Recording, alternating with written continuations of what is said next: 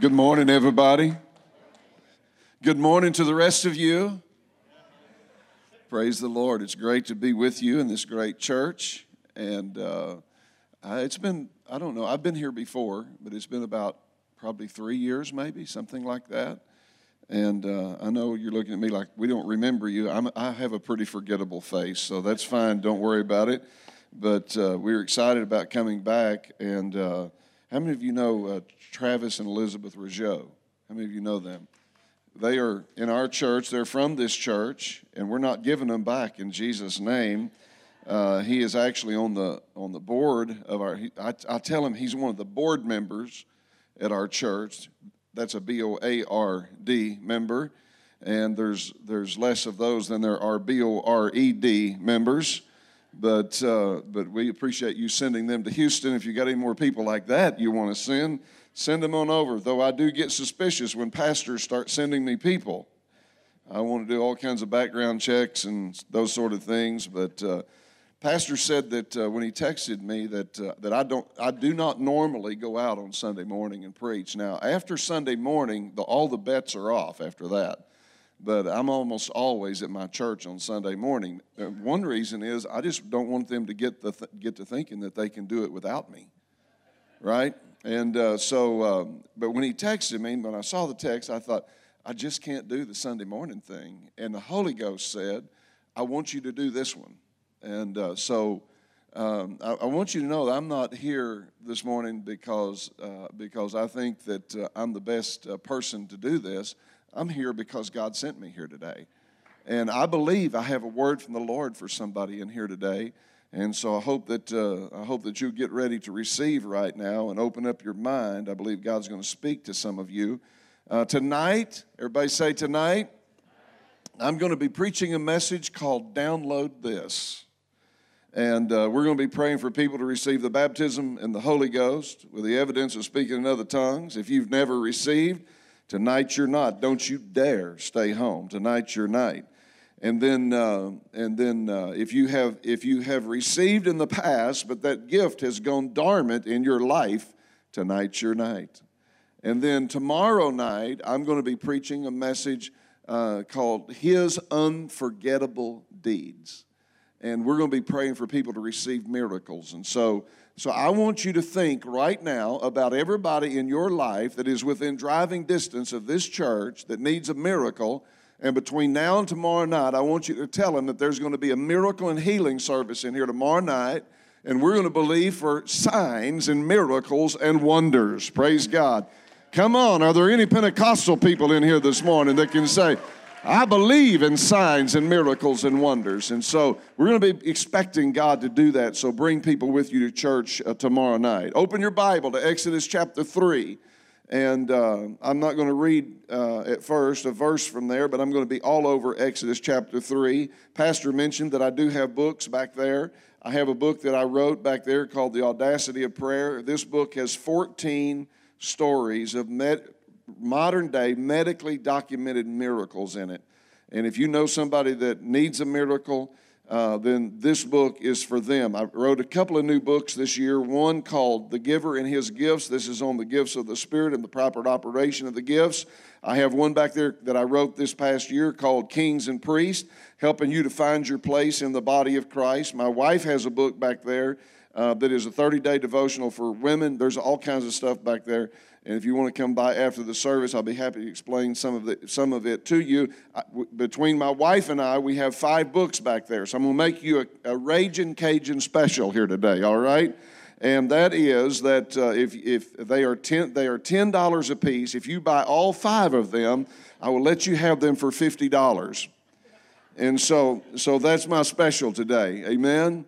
It is a special because they're normally $15, but everything on that table is $10.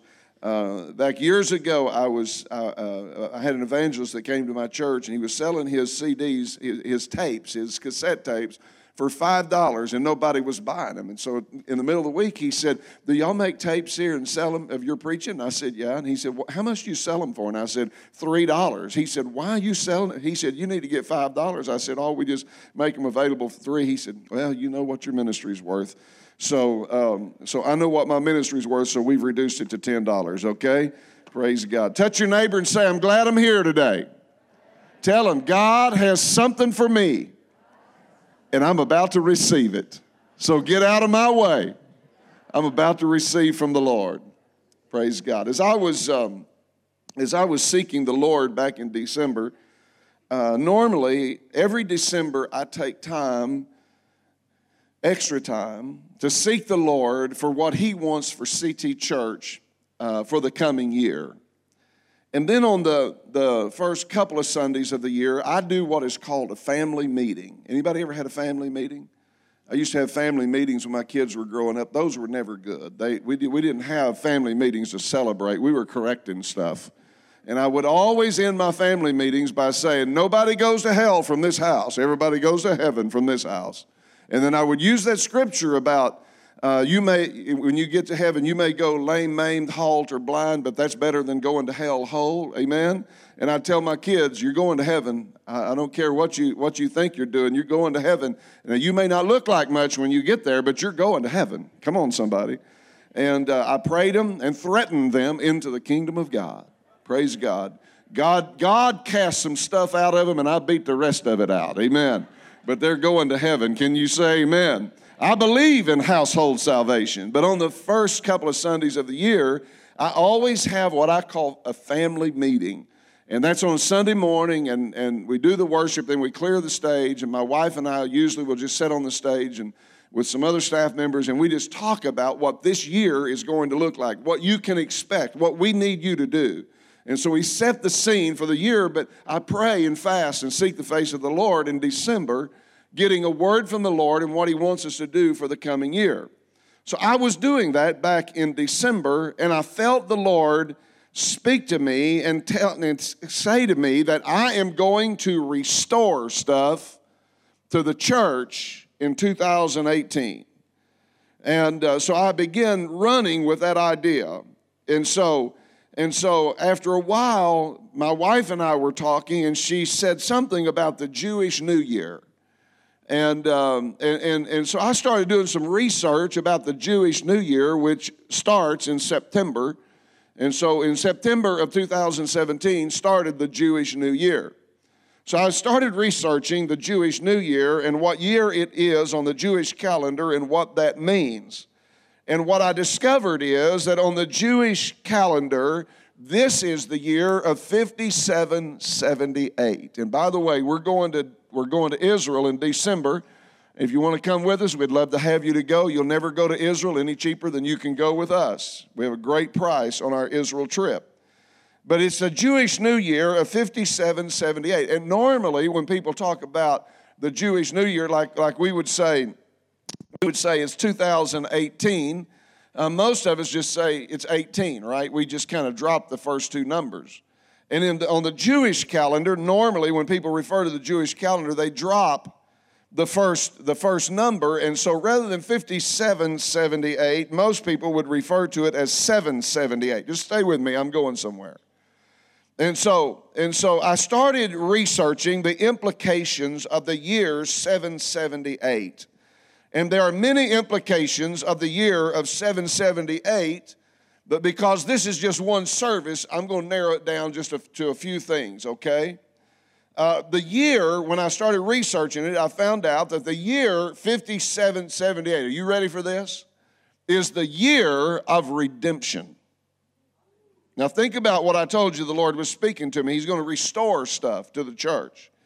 And I'm just telling you, when I realized that the year 5778 meant the year of redemption, I about had a Holy Ghost runaway. Praise God. But I'm too old to have that because I got to come back once I've run away. Amen?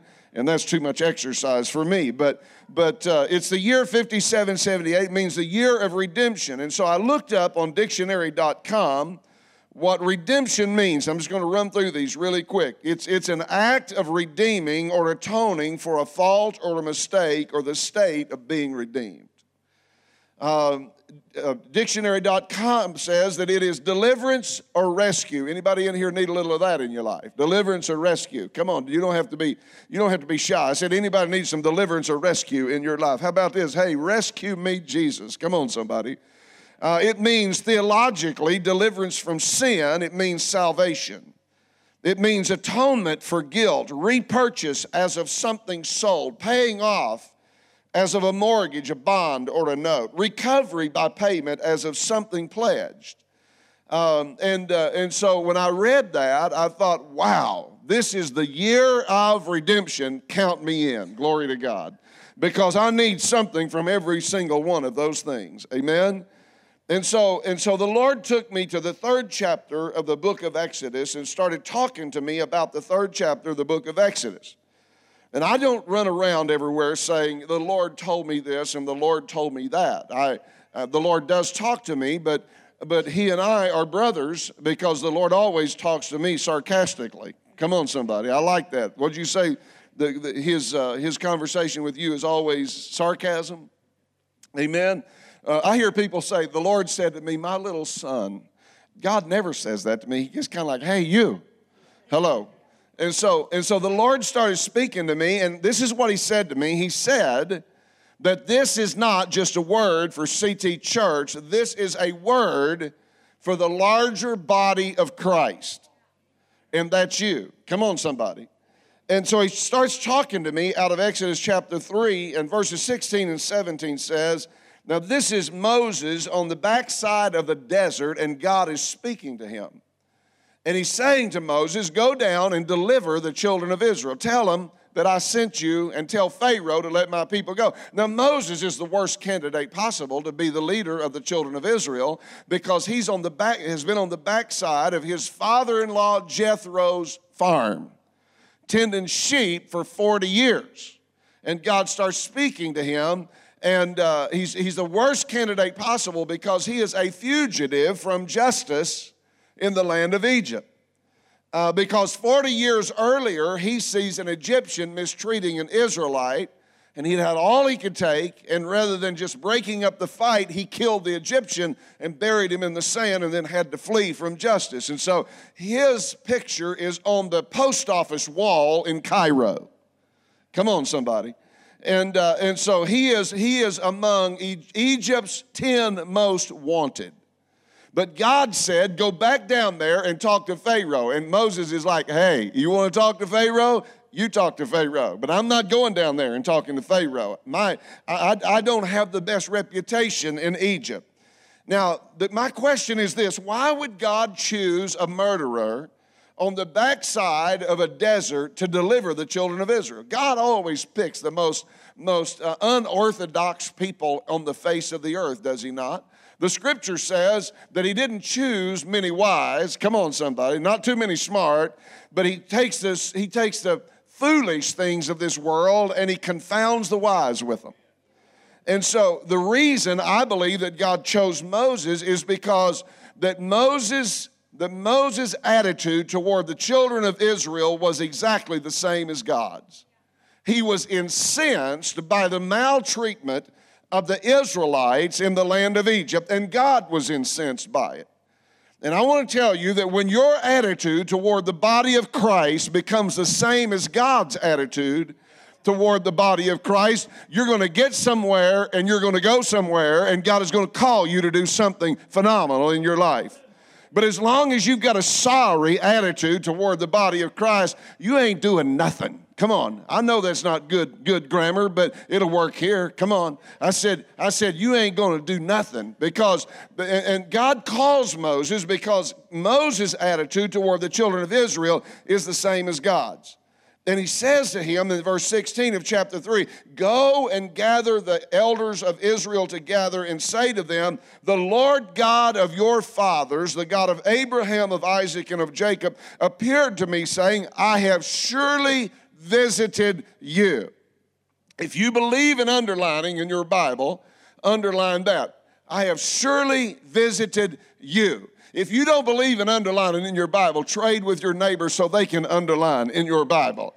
I have surely visited you and seen what is done to you in Egypt. I have said I will bring you up out of the land of affliction, out of the affliction of Egypt, to the land of the Canaanites, the Hittites, the Amorites, the Perizzites, the Hivites, the Jebusites, all the other ites, vites, and rights. Come on, somebody. To a land flowing with milk and honey. But notice verse 16. He said, there's two words there, surely visited you. Surely visited is in the original, surely remembered. I want you to make note of that. Surely remembered. Guess what? In the Hebrew language, every letter has an assigned numerical value. And so if that was true in the English language, let's just say A would be 1, B would be 2, C would be 3, and so on and so forth, all the way to 26. But in the Hebrew alphabet, every letter is assigned a numerical value. And guess what I found out as I was studying this and trying to figure out, God, what are you saying to me?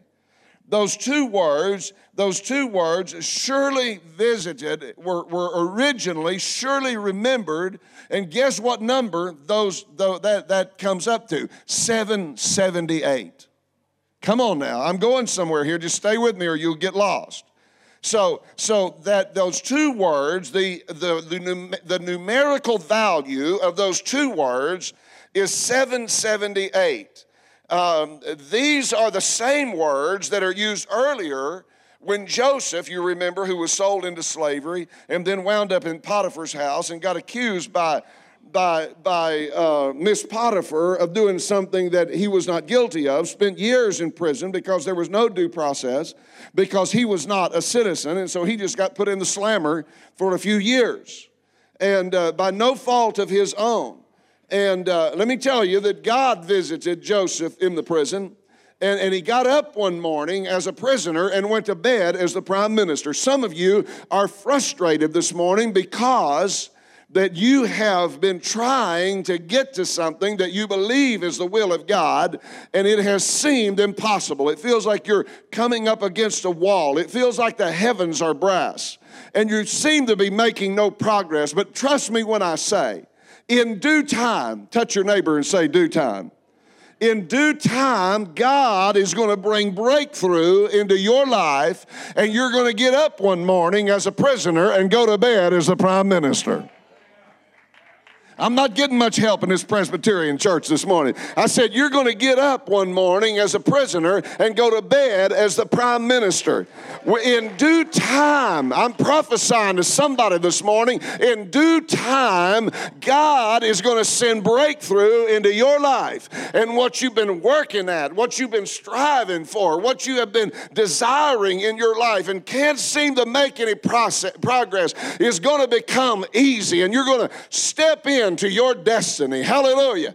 Listen, I'm not a prophet, but I'm operating in the office of a prophet this morning, because what I've got to tell you is a prophetic word of God that if you can get your hands around it and you can receive it, God is going to bring such breakthrough in your life in 2018 that you're not going to believe how much progress you have made. Glory to God. Now, Joseph is in the land of Egypt. Egypt was good to Joseph. Amen? Egypt was good to Joseph. He became the prime minister. He rode in the best chariots, rode the best horses, lived in the best house, ate the best food, so on and so forth. And listen, when God blesses you, listen to me, church, when God blesses you, it's not just to bless you, it's going to bless everybody in your circle of influence.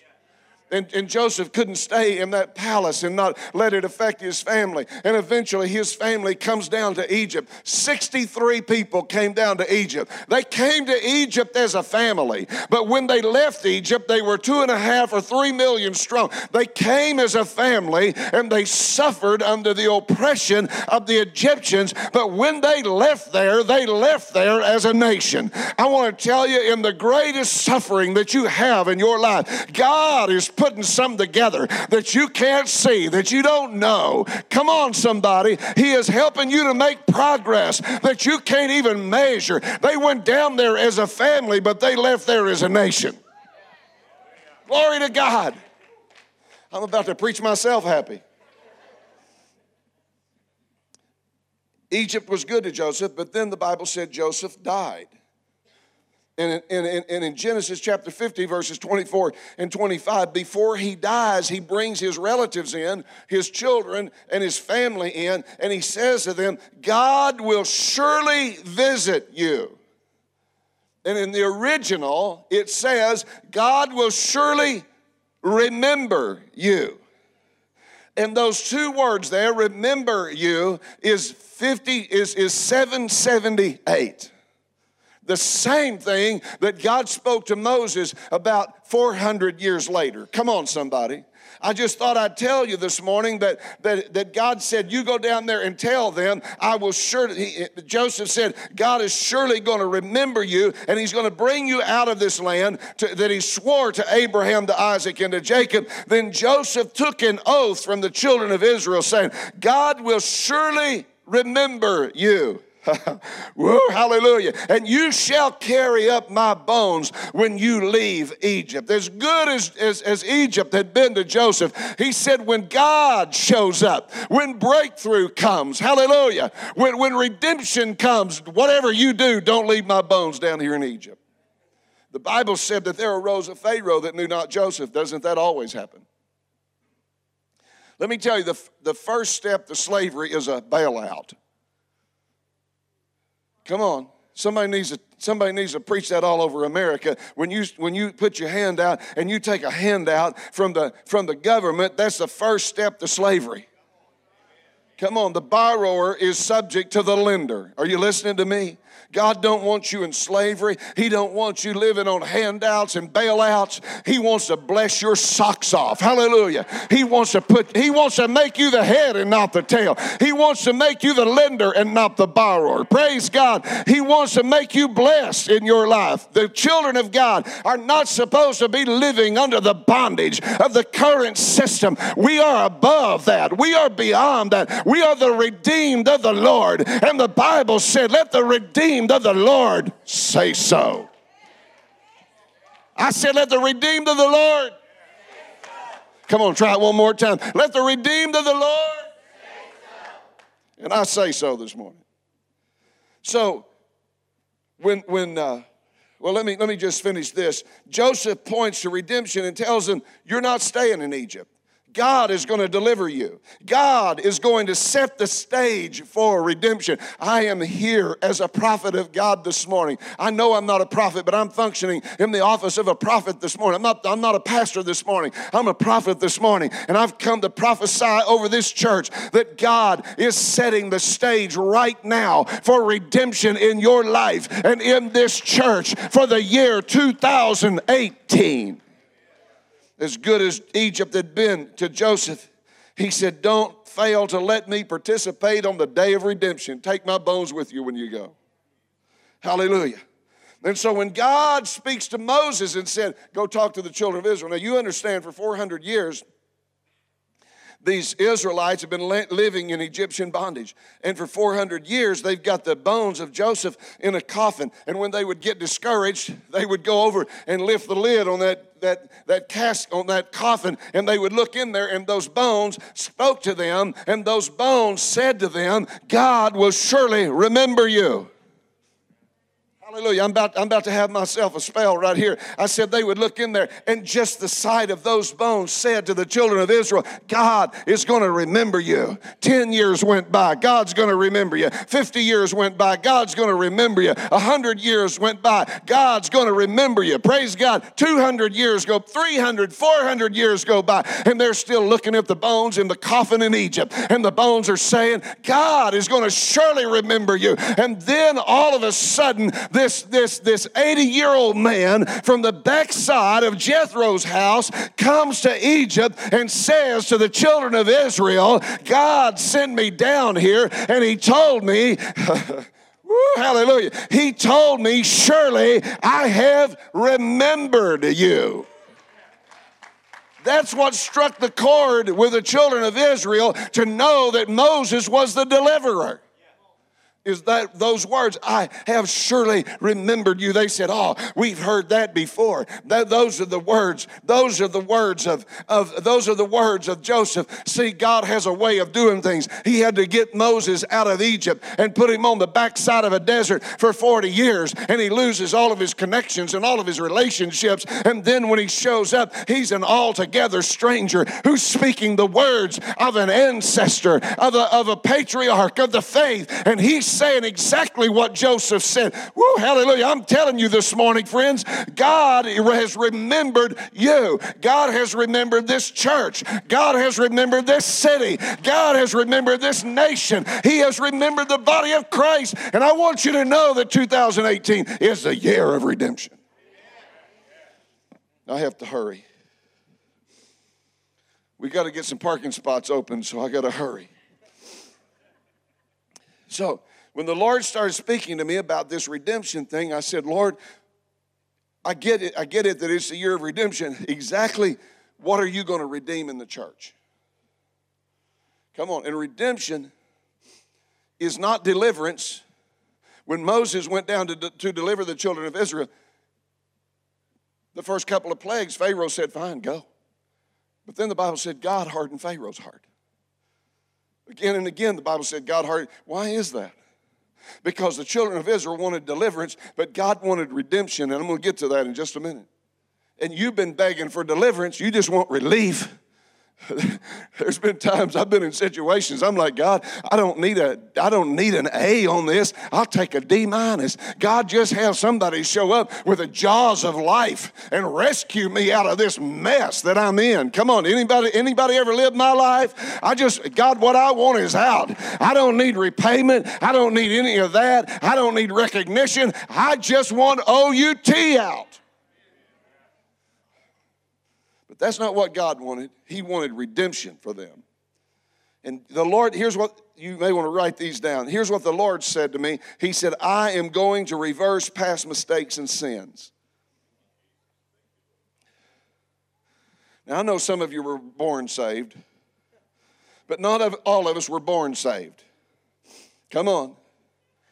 And he said, I'm going to redeem, I'm going to reverse past mistakes and sins. And he said to me, if you will forsake sin, I'm going to redeem everything that sin has ripped out of your hands. Some of you have lived in addiction and you lost a lot of years of your life. And God said, if you'll forsake sin, he will redeem everything that sin has ripped out of your hands. Some of you have lived in sin and you've lost your children. And God said that if you will serve me, if you will do what I say to do, I'm going to redeem everything that sin has ripped out of your hands. He told me that he's going to deliver and rescue his people. Come on. So he told me, he said, what you need to do is just start setting the stage for redemption. I need to start getting rid of stuff that I don't need in my life, sinful things, things that hold me back, things that are restrictive in my life. I'm setting the stage right now for the redemption in my life. He told me that he's going to bring our families from sin to salvation. Some of you have kids that are on a one-way trip to Stupidville this morning. Come on, you didn't raise them that way. You didn't point them that direction. But they're raising hell in the world. They're doing everything you told them not to do. And they're on a one-way trip to Stupidville. I want to tell you that 2018 is the year that God is going to bring our family, our loved ones, and our friends from sin to sin. I believe he told me that 2018 will be the greatest ingathering of souls the church has ever seen. But there's one caveat to that. He said the church has to break its silence in order for them to come back. I have people all the time come up to, well, Pastor, pray that God will send somebody to talk to my kids. Oh, shut up. Go talk to them yourself. Come on, Pastor, will you pray for my kids? Pray for them yourself. They're your kids. They're your family, and some of you have lost kids and lost spouses and lost relatives. Come on, and you hadn't talked to them about their soul in forever. I'm just telling you right now, both of my kids are serving Jesus, and I thank God for that. And I didn't give them a whole lot of choice when they were growing up, but they're grown and they're serving Jesus. But if one of my kids were to walk away from the Lord, I guarantee you there wouldn't be a week go by that I wouldn't talk to them and say, hey, have you thought about eternity? Hey, you're on your way to hell. hell. How about coming back? Come on, somebody. You say, I don't want to drive them. They're already away. Are you kidding me? We bought the lie of the devil. And God said, if he's going to bring them from sin to salvation, the church has to break its silence. People ask me, pray for my kids, and their kids come to visit them, and they stay home from church to eat with them. I want to kick somebody in the hiney along about that. Say, you asked me to pray for them, and you're going to lay out of church and hang out with them? Are you kidding me? As for me and my house, we're going to serve the Lord. You spend the night in my house, you go to church where I go to church. And if you're not, get you a motel. I'm serious about this morning. We got to break our silence. And God said, if we will break our silence, then he will bring them from sin to silence. I believe that the lost children and our lost relatives have decided that if eternity is not so important that we never bring it up, that it's just not really that real, and they're going right on down the highway to hell this morning. I said God is going to bring our family from sin to salvation, but we got to break our silence. He told me that he is going to atone for guilty verdicts and consciences. Some of us have guilty verdicts hung around our neck. There's some of you in this room this morning, you have misdemeanors and felonies. And God said that he is going to expunge the record this year, miraculously. Come on, I'm not going to ask for a response because I don't want to embarrass you.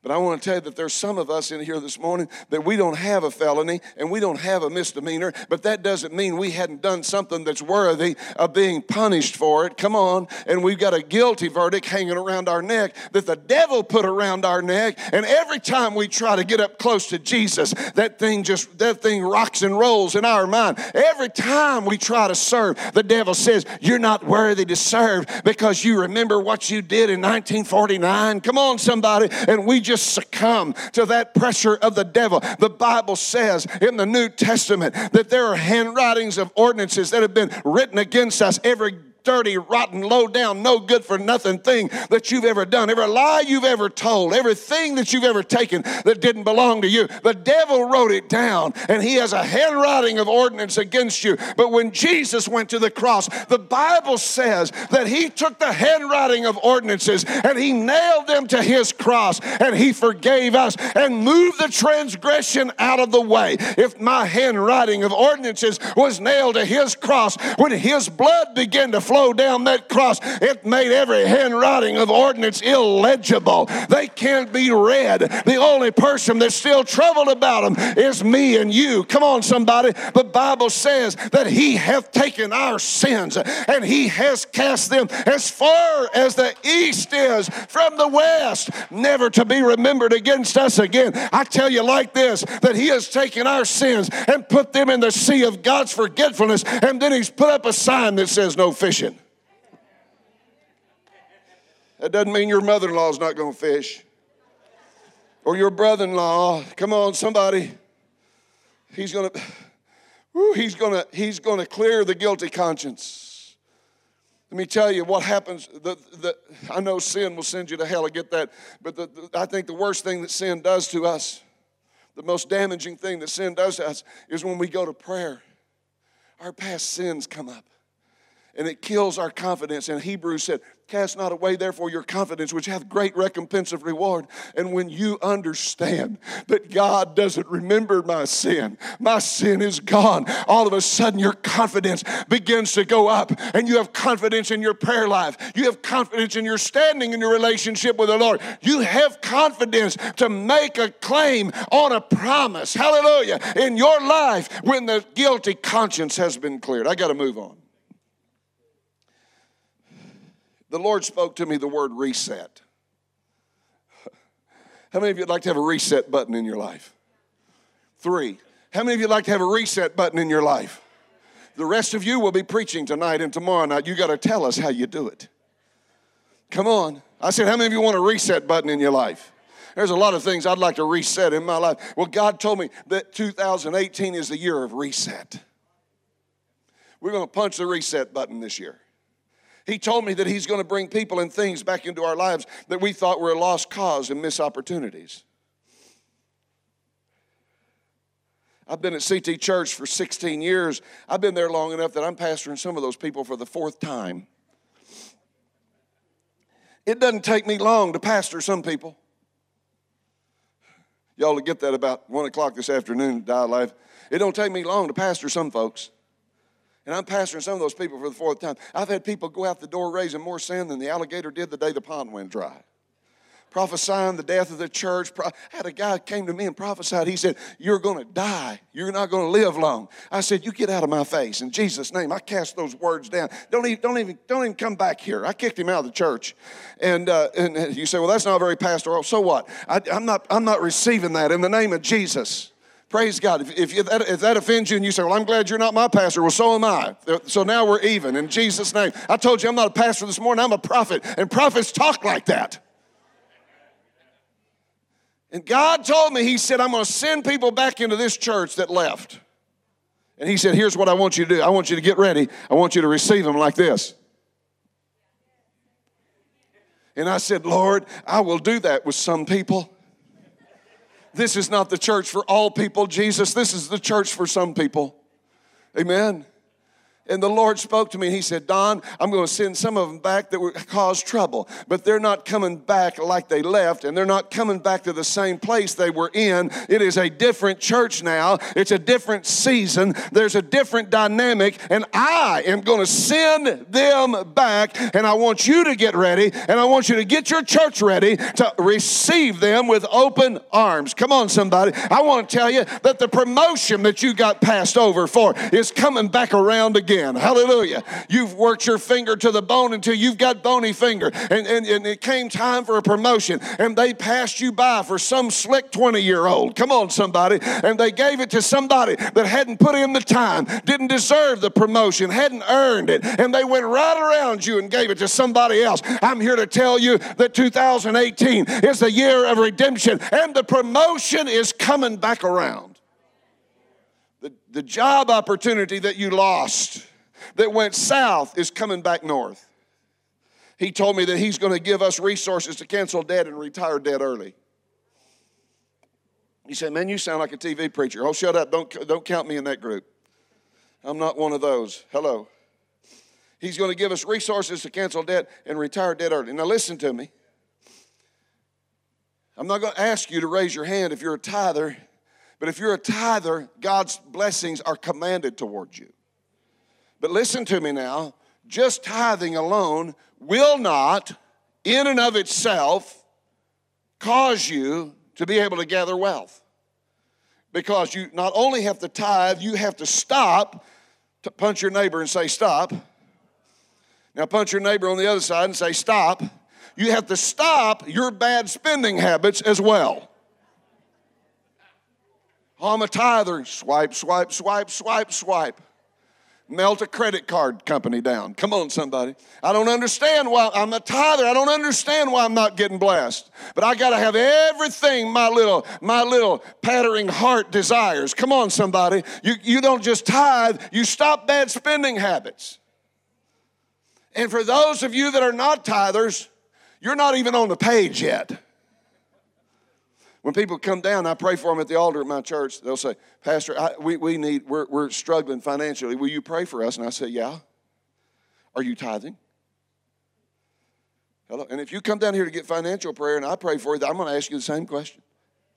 I'll pray for you. Sure, I'll pray for you. Are you tithing? Well, Pastor, we give, but, we're not. I'm like, well, I'm going to pray for you, but my prayer is not going to do any good. Come on. You can't pray your way out of that. You got to obey your way out of that. Well, I just believe that tithing is an Old Testament principle. You're just ignorant of the Word of God.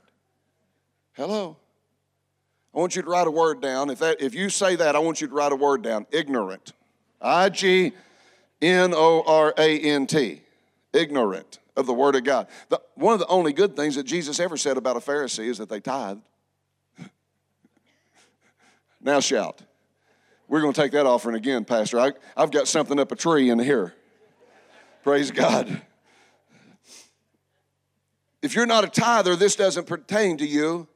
But if you're a tither and you will stop your bad spending habits, here's what the Lord told me. He said, I want you and Susan to cancel debt early this year, and I want you to challenge the people in the church to cancel debt early this year. And so at the end of each month, what Susan and I have chosen to do is sit down, look at our finances, and anything that's left over, we're going to put it toward debt reduction on the principle of something. And here's what the Lord said. He said, and I want you to tithe on what you do extra for debt reduction to the church to cancel the church's debt. You have any debt here? No debt? Awesome. I'll trade with you. But here's what I want you to do.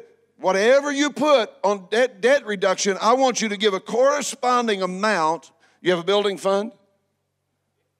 I was going to say, if you don't, we got to talk.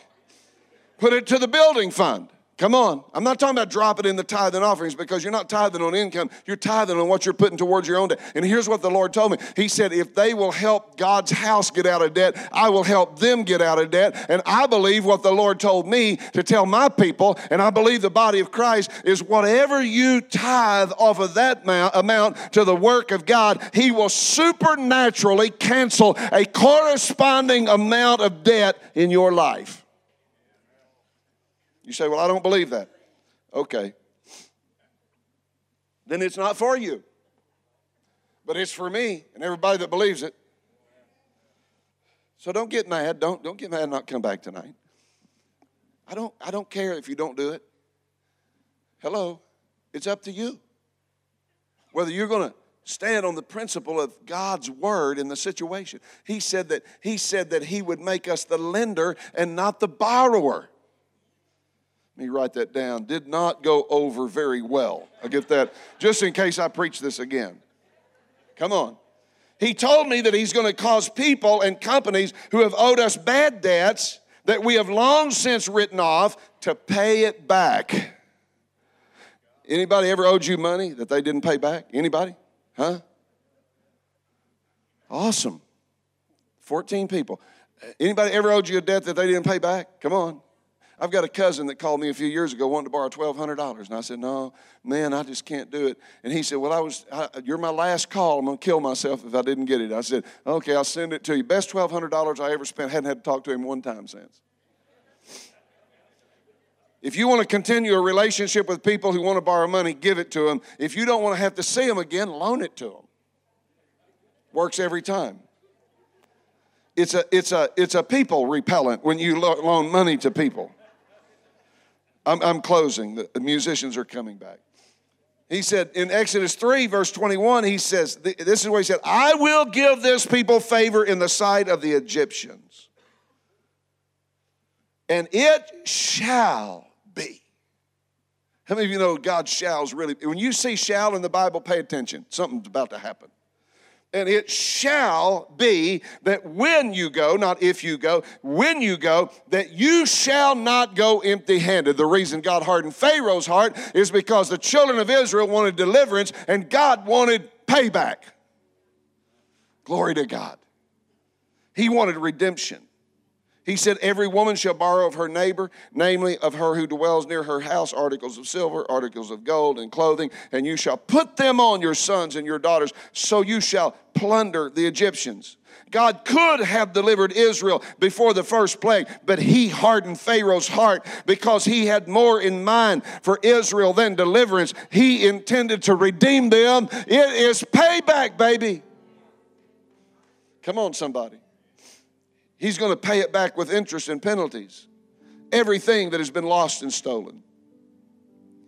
That night when the death angel passed through the land, the next morning, the Egyptians said to the Israelites, come get anything you want out of our house. Get it and go. How do you think they took the offering in the wilderness and paid for the tabernacle in one offering? They got it from the Egyptians the morning they left Egypt. Isn't it interesting that He said, send the women to do this? Because they are anointed to shop. Preacher friend of mine called me the other day. He said, what you doing? I said, I'm just sitting here waiting on my wife. He said, well, where's she at? I said, she's at her boyfriend's house. He said, did you say you're sitting waiting for your wife to come out of her boyfriend's house? I said, yes. He said, my God, man. He said, who's her boyfriend? I said, TJ Maxx. Come on. She is anointed to shop. Are you listening to me? The Bible says that they went to the houses of the Egyptians, and they didn't borrow 2 pounds of sugar and 3 pounds of flour. No, sir. They went after the silver and the gold and the Louis and the shoes with the red soles. Come on, somebody. Y'all know what I'm talking about. Some of y'all's husbands don't even know what you spent for that stuff. Susan had a trick for years, and I finally got savvy to it, and I'm about to blow some of your cover. She'd wear something that was new. I'd say, is that new? She'd say, oh, no, I've had this a while. And she'd buy it and put it in the closet and wait a while so she wouldn't have to lie. Come on, somebody. That girl I'm talking about, she operates under a heavy anointing of retail therapy. And they went into the enemy's houses and they took silver and gold and good garments and the best of everything. Come on, somebody. And he said that they are going to plunder the Egyptians. It means to snatch it away from the Egyptians. You say, they stole it. No, they didn't. They'd been working for it for 400 years. Come on, somebody. And they didn't steal it. The Egyptians said, take it, take it. Just get out of here. Whatever you want, you can have it. That's why Pharaoh chased them down to the Red Sea, is because they tanked the economy of the Egyptians in one morning. I don't have time to preach this, so I'm going to stop. And listen to what he says. He said, you will put the wealth of Egypt on your sons and on your daughters. I'm not just going to give you enough for you.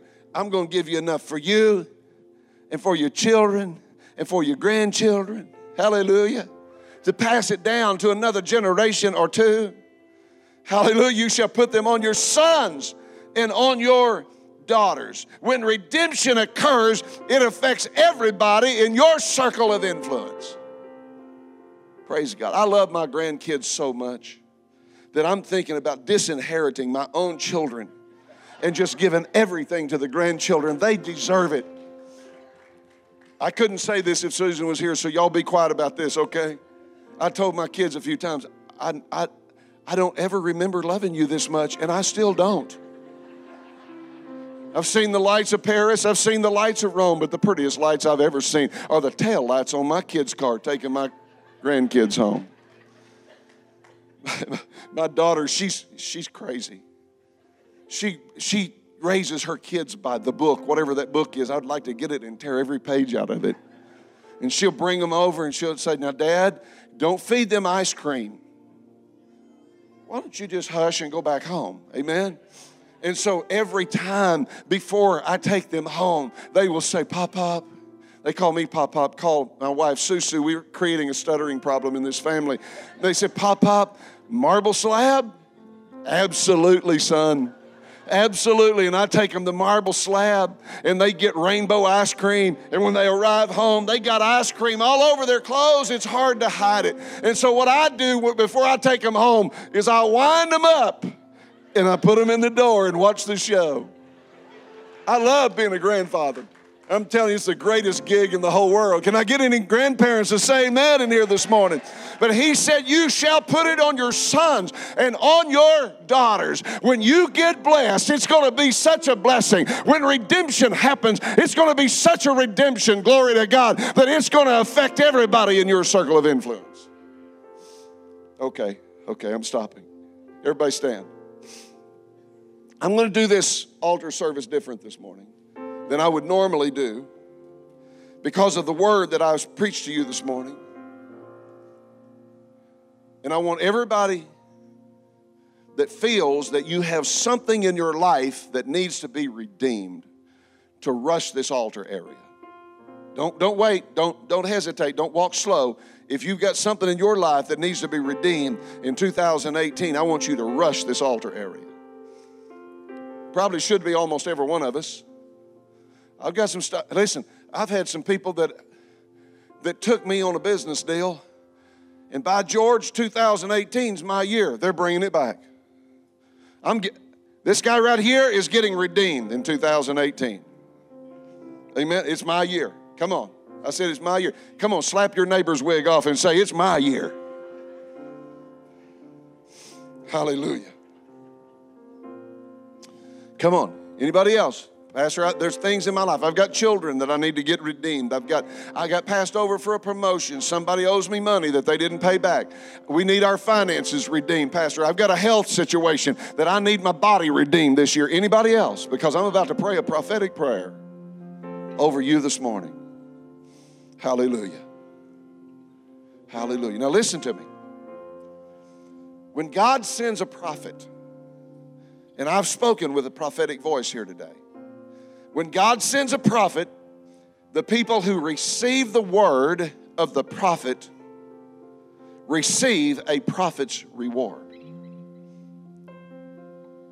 And folks who receive the word of a prophet get what the prophet prophesied. Come on, somebody. So, well, I don't know about that. Well, you might as well go back to your seat then. But if you will believe the word of a prophet and receive the word of a prophet, you get what the prophet prophesied. That's why when that guy came to me and said, you're not going to live long, I ran him out of the church. He was trying to be a prophet in my life, and I don't receive that in Jesus' name. I'm going to outlive my wife. That's my whole goal in life, is to outlive her by one day, because I don't want her to outlive me and marry somebody else and go, oh, that's what it's like to be married to a real man.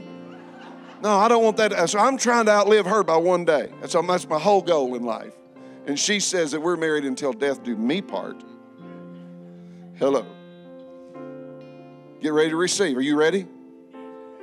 Now here's what I'm going to do. I'm going to pray over you, but what I want you to do, as they play softly and sing softly, what I want you to do is I want you to speak out of your mouth why you're up here to be redeemed. You got to say it before you can see it. Are you getting me? You say, well, it's kind of private. Well, then move away from somebody, but you got to say it before you can see it. And then starting this morning, every day, I want you to find yourself a place, and I want you to speak it out of your mouth and say, I confess redemption over this thing, and you call it by name. And I believe Pastor is going to give me reports all through the year about stuff that's being redeemed in this house. Come on, put your hands up, close your eyes. I want you to begin to tell God what you want to be redeemed about. Father, right now, in the name of Jesus, I have prophesied to these people this morning. I've spoken your word. I've done what you've told me to do, Father. And I'm praying right now in the mighty name of God's strong Son, Jesus, that you will show up in this room and that you will begin to set in motion the wheels of redemption. That you will begin to do what your word has promised that you will do. I have spoken for you this morning, Lord. And now I'm giving it life among these people as they speak it out of their own mouths. I pray for redemption in sick bodies. I pray for redemption in finances.